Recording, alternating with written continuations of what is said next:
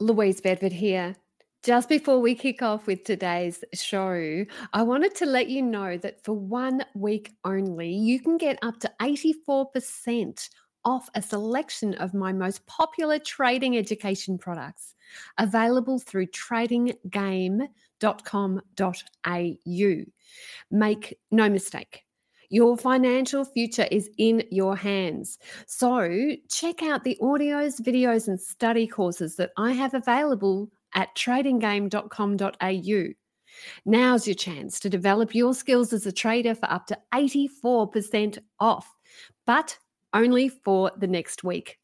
Let's get on with the show.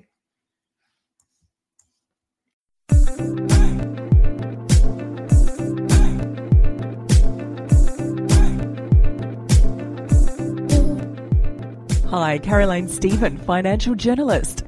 Skullduggery or just large profit? The scrutiny of the Royal Commission is set to alter the way big banks do business. Our special guest today on Talking Trading is economist Jonathan Barrett, and we discuss the ins and the outs of the Royal Commission. In 2017, Malcolm Turnbull ordered the Commission to investigate the quality of financial advice in Australia. In recent years, the banking sector has exploded into big business. A bank is no longer just a bank. It's an insurer and a broker with fees and commissions designed to keep clients in the loop. And the growth has created conflict. With a culture of fees to dead people, alleged bribes, forged documents, mishandling of people's money, there have been many complaints. Our guest today, Jonathan Barrett, explains the major reasons behind the Royal Commission and how it affects Australians, property investors and share traders. But first, let's hear from Louise Bedford in Mind Power on lions and tigers and bears in the markets.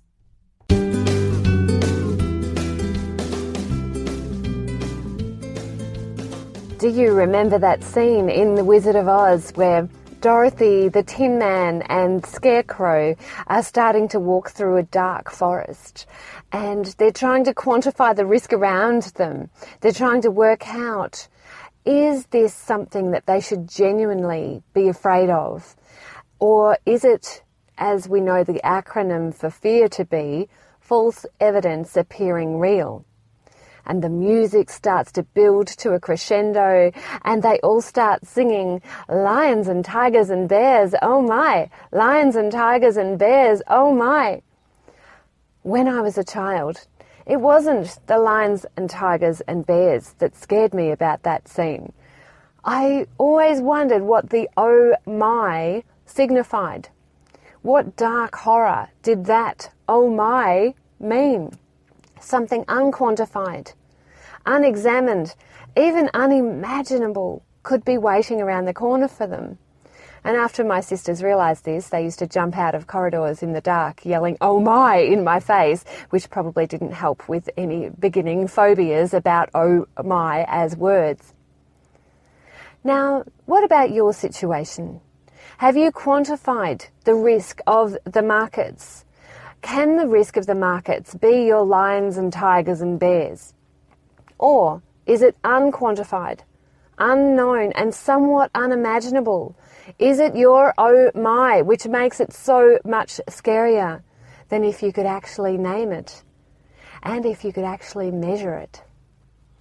Those that measure risk and understand risk, those that know that if they draw down their portfolio by 25%, it means that they have to make 33.3% back in order to break even.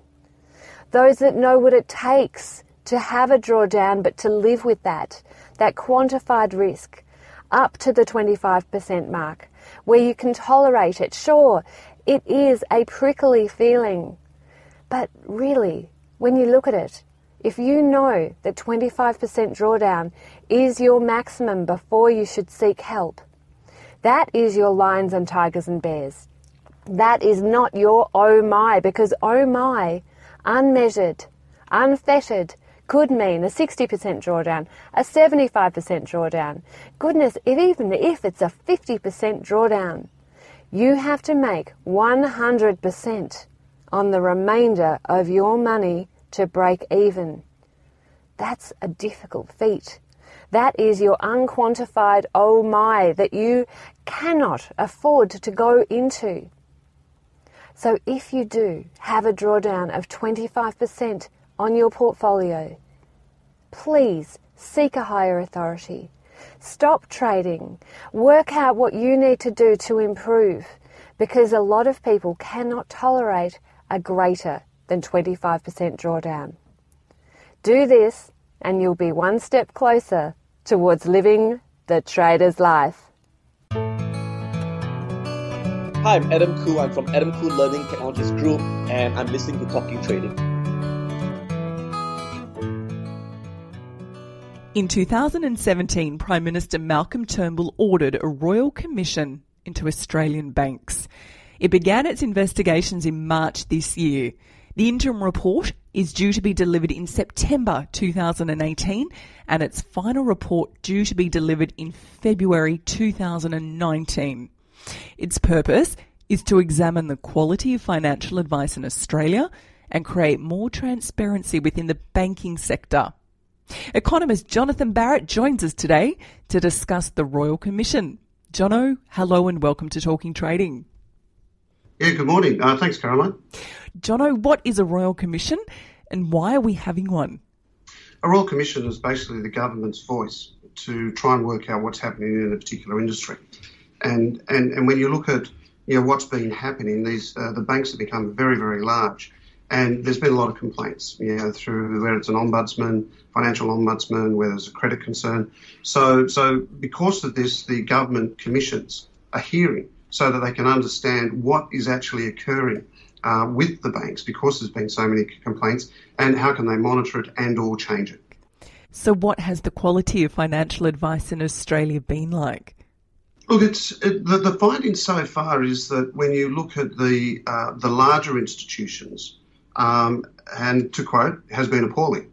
The banks have had a culture, and we've seen it in the news, quite a bad culture, alleged bribes, forged documents, mishandling of people's monies, fees to dead people, all these sorts of things. And they feel, or the big banks feel, they're unchallenged by that. So the Commission is saying, well, hang on, no, you've got to stand up and you've got to be accountable for it. A lot of our listeners are property investors. What does the Royal Commission mean for property owners? Look, I guess it's everyone wants a level playing field to deal with. And when we see the property markets moved so high, what are the consequences? Have there been loan practices which just aren't fair? Have fees been too high? Have the financial institutions actually helped to promote this rise in the property markets by, putting loans together which aren't right? Could there be, some form of concern with all these dud loans if interest rates move up and property market then could come under pressure because there's so much leverage in the market? So I think these lending practices, particularly in the property market, are becoming under scrutiny. And we've already seen that because a lot of the banks now have tightened up their ability to lend.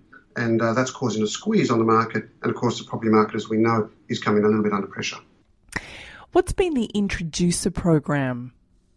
I guess it's when you look at the ability to introduce business. When you look at programs like that, it's sort of saying, well, have you got the authority to actually put something together? Have you got the authority to be able to do this correctly? The right financial advice, the right people. So I guess when you see this, are there commissions? Where are the commissions? Are they hidden? Who gets paid? And that in itself creates a bit of a hype where you can actually see more business happening and perhaps seeing a vacuum occurring where someone's just forcing business to somebody and they really haven't thought about it. A tailor was getting $500,000 in commission? That's correct. These are these things. It's like in the finance market as opposed to the property market. We have introducing brokers, introducers who do business. Are they qualified? And as you correctly pointed, a tailor, is he qualified to give financial advice? Other than say to people, if you do that, I can do that. Do this, and they get paid for it. So it's that scrutiny about, I guess, that financial element, that have you got the right people actually doing the right things and looking after the clients that they actually have. How are Australian farmers going to be affected? Look, I mean, the farming sector in itself and the practices which which have come out, suggests that there has been some bad practices within the financial sector. Some farmers have had to move off their property. They've been too highly leveraged. And once again, it's saying the banks. I think we all know, how many times do we get annoyed when in the mail we get a letter to say we've increased your limit? Your credit card's now got 5,000, 10,000. This is forcing people to say, okay, I'm going to spend. And when I spend, what are the repercussions? The repercussions are that I'm actually loaning money at 18 to 20%. And that practice is all wrong. So you get a sense that leveraging, and it doesn't matter whether it's a farmer, whether it's a business, a personal, a uni student, the banks had tended to push people into these credit cards or loans where they really don't have that ability to pay. And that to me is something which has been a major concern and has been inherent in the system, which has to change. In terms of other major developed countries, how does Australia sit debt-wise? Look, we're actually really well when you compare. When you have a look at government debt to GDP, personal debt to GDP, we're not that bad. When you look at OECD countries, where we sit at the lower end when you compare us to, say, America. So when you look at these sorts of ratios, it's not that bad. We can do this. The concern is that how are we going about that debt, and who's paying for it, and how are banks or financial institutions getting clients? And I think this is how the Royal Commission will work. We'll sort of get the story, and then that we'll be able to adopt changes to make us a much more transparent economy, much more transparent financial centre, and of course that adds to Australia's position in the global economy. So let's talk about interest rates. What will the Commission do to interest rates? Will there be an effect? They can't do much to the interest rate. Interest rates are determined obviously by the Reserve Bank. The government always says we're at arm's length to that. How it'll affect interest rates, I don't think it'll affect a lot. But one of the problems we do have, and it has been acknowledged by the Reserve Bank, is that we have a lot of loans at very low interest rates. So you can effectively say that, if interest rates are your mortgages at 6 or 7%, and you have an increase of 1%, that's a higher proportion of your spend will go in feeding that mortgage. And then you have this problem where people say, okay, I can't afford it anymore. I have to go sell my property, have to get out of the market. And of course, you've got all these new home buyers that are saying, well, I can't afford that. Now, I can remember buying my first house, interest rates were at 18%, and I had to find the finance for that. And when you look at it now, when you've got interest rates of 5 through to 7%, it's a big change. So, so it'll be interesting to see the dynamics on how that actually works. But on interest rates, that's guarded by the RBA. Let's see how it moves, because if interest rates move up very quickly, then that would be a further concern for the property market.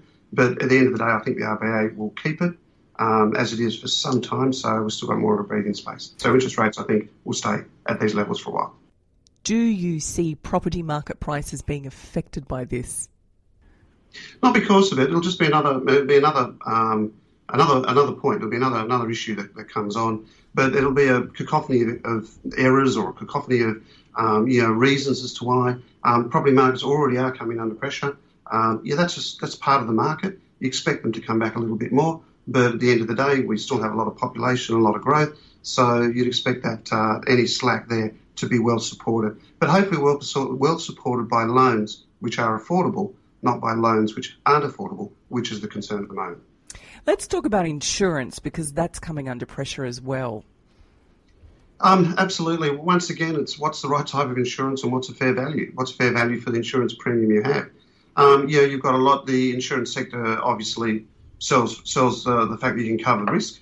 What is a fair premium for it? And when you look at that insurance, what does that insurance cover? It's trying to leverage more transparency out of the insurance market so people can say this is value. Think of it this way. I mean, you can go to 3 or 4 different insurers and they all have different prices. Is there some form of standard there? And also, once you do have a problem, how hard is it actually to get your funds without you having to, knock down several walls in order to get it? You paid your insurance all for the last 20 years, you have an issue, you want it covered, and it normally costs an arm and a leg to get it, or it takes you about a good 12 to 18 months to get your insurance back. Malcolm Turnbull took a long time for this commission to be ordered. Why did it take him so long? Look, I guess I don't know. I mean, as typical politicians, I guess is what you say. They move towards one thing and say, "Oh no, we don't." You know, he was accused. That's all part of his, you know, his buddies, looking after his buddies here. But I think you get a sense of fairness. And when I look at Malcolm Turnbull, there is a sense of fairness within that. And there was mounting pressure, and there are concerns that continually came up that says, okay, well, you know, this is a problem. So therefore, let's be fair about it and let's have it. And when you look at it, look at the profits that these banks are making. It's horrendous. You're looking at banks, you know, $9.8 billion, in profit. Okay, now you've got to look at that and say, well, you know, how many times do we look at our statements? $20 here, $10 here. It just goes, and you look at it, and then you find that they're not doing the right thing. Then you've got a sense, well, okay, well, Malcolm Turnbull, okay, let's have a Royal Commission, you know, and let's see how the cards fall. And I think that to me is a good thing, because there's just, whether there's skullduggery or not, but there's a lot of profit, and those people that don't own those shares, you know, it's just money for jam. Any other sectors that are being affected that we haven't brought up?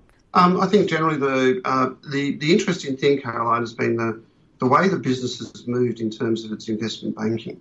You know, the banks had a function, then the banks bought out all the brokers, then the banks did all the investments, all the funds. So the big concern that I hope will come out of this Royal Commission is how vertically integrated businesses, you know, are policed. How vertically integrated businesses, and how do you measure the conflict of interest? So, John, let's just explain what vertically integrated is.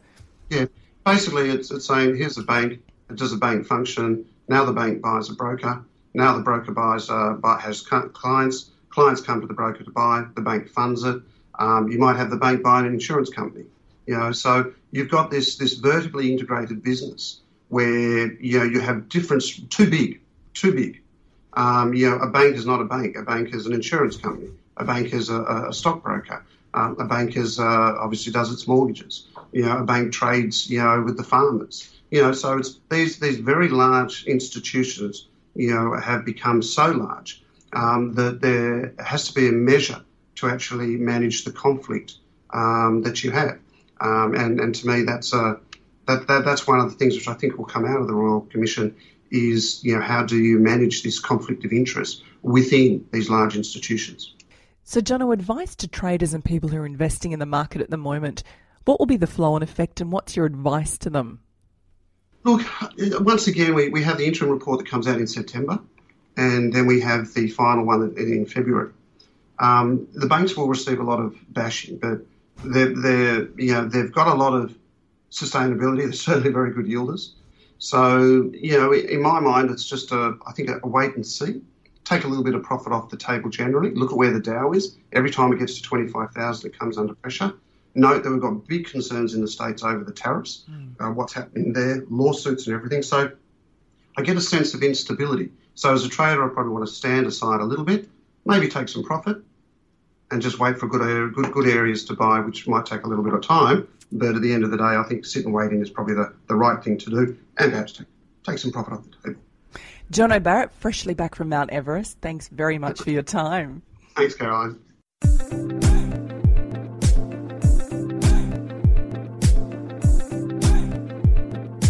You've been listening to TalkingTrading.com.au with Caroline Stephen.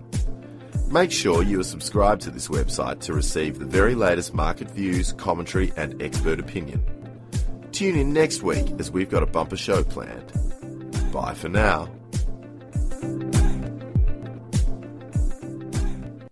The views represented on Talking Trading are general in nature and do not take into account your objectives, financial situation or needs. Before acting on any of the information, consider its appropriateness in regard to your own situation.